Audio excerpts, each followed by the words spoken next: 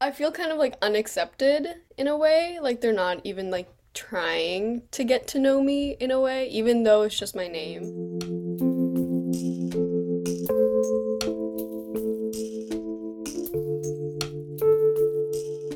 From the Daily Northwestern, I'm Erica Schmidt. This is Defining Safe, a podcast looking at the intersection of identity and student life at Northwestern.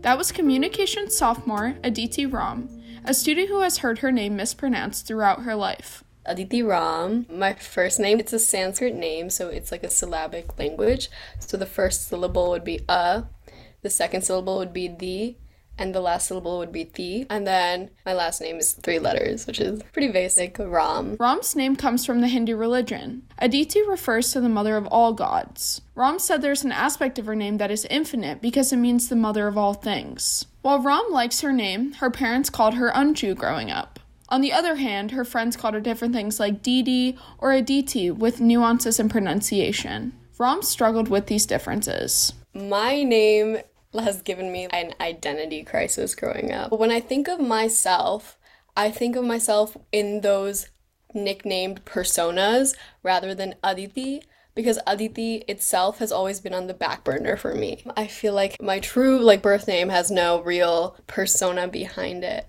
Ram said that sometimes she doesn't like when people don't make an effort to pronounce her name correctly. One of the most common mispronunciations she's encountered is Adita. Ram explained how learning an unfamiliar word starts with sounding it out. But when people get to names they're not familiar with, they don't take the time to sound it out in a way that seems like they're not trying. My name is not that hard. It's 5 letters, but a lot of the times I'll get Adita, Adia. I feel like we're making up rules we don't need to make up.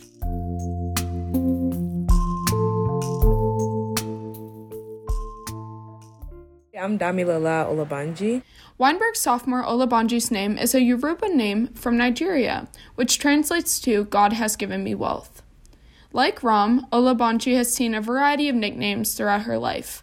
One that stuck was Dami. She said that sometimes people use nicknames to avoid learning her name. People are like, oh, I can't even pronounce that. Let me just get a nickname. Then I'm like, that's literally just my name. Let's give some, I guess, respect. That's kind of rude. You're like, yeah, I'm not even going to try. What if I'm like, no, you can't call me that. So now what? You're just not going to address me by my name? Olabanji said she gets exhausted having to explain her name to new people. The very first thing you do when you meet people is introduce yourself.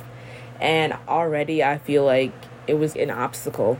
I haven't done anything yet. I have to now, explain my name, and they're like, oh, do you have a nickname? It's already I'm some type of issue because they have to figure out how to pronounce my name. She put the pronunciation on her Instagram to avoid this conversation in college. Olabanji said this prevents her from needing to correct people as often. There's still a barrier, though. As she said, some professors and peers still take an excessive amount of time out of class to pronounce her name. I'm glad that you were trying to pronounce my name right. But on the other hand, I felt like there was just too much focus on it that I kind of just want to move on from this and just get through this. It's kind of bittersweet. Linguistics professor Jennifer Cole explained the role familiarity and pronunciation can play when it comes to names. There isn't any sense in which a particular sound is universally hard or easy. It's a question of whether a sound is familiar or unfamiliar for a person given the languages that they already speak. When there is a sound uncommonly used in your language, Cole said your voice may need to adapt. It's going to be more challenging to produce because you're asking your vocal tract, which involves your tongue and your jaw and your larynx, to do something new, to coordinate all of its activities in a new way, to produce a new kind of sound or a new sequence of sounds that you're not already practiced with. One example Cole used is pronouncing a Chinese person's name as an English speaker. It's going to be really challenging because we have to pay attention to the pitch and then make sure that we have registered what the correct pitch is for that name and then learn to control that part of our own speech when we're pronouncing that name. Ram said that if a person puts in an effort to pronounce her name correctly, she is not upset when they mispronounce her name slightly. But she struggles with the idea that people who have non-Western names alter their name's pronunciation to accommodate to others. Kind of hurts me, because then even in the house, that Western pronunciation is being perpetuated, which I personally feel should not be the case,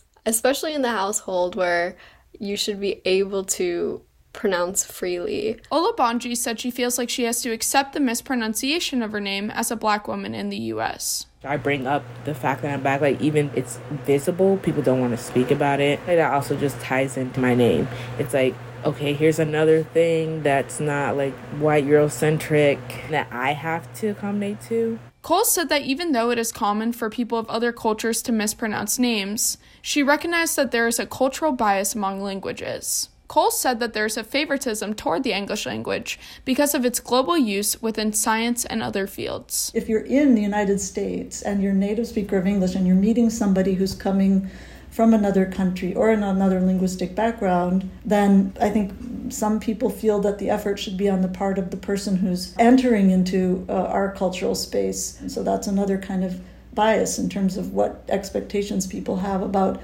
who has to do the work to accommodate the different linguistic differences and cultural differences.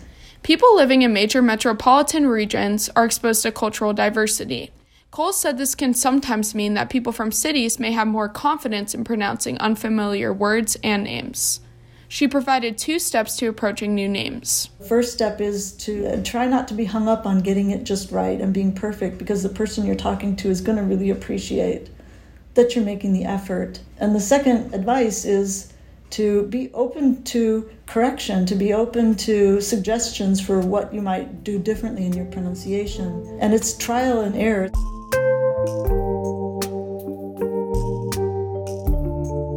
From the Daily Northwestern, I'm Erica Schmidt.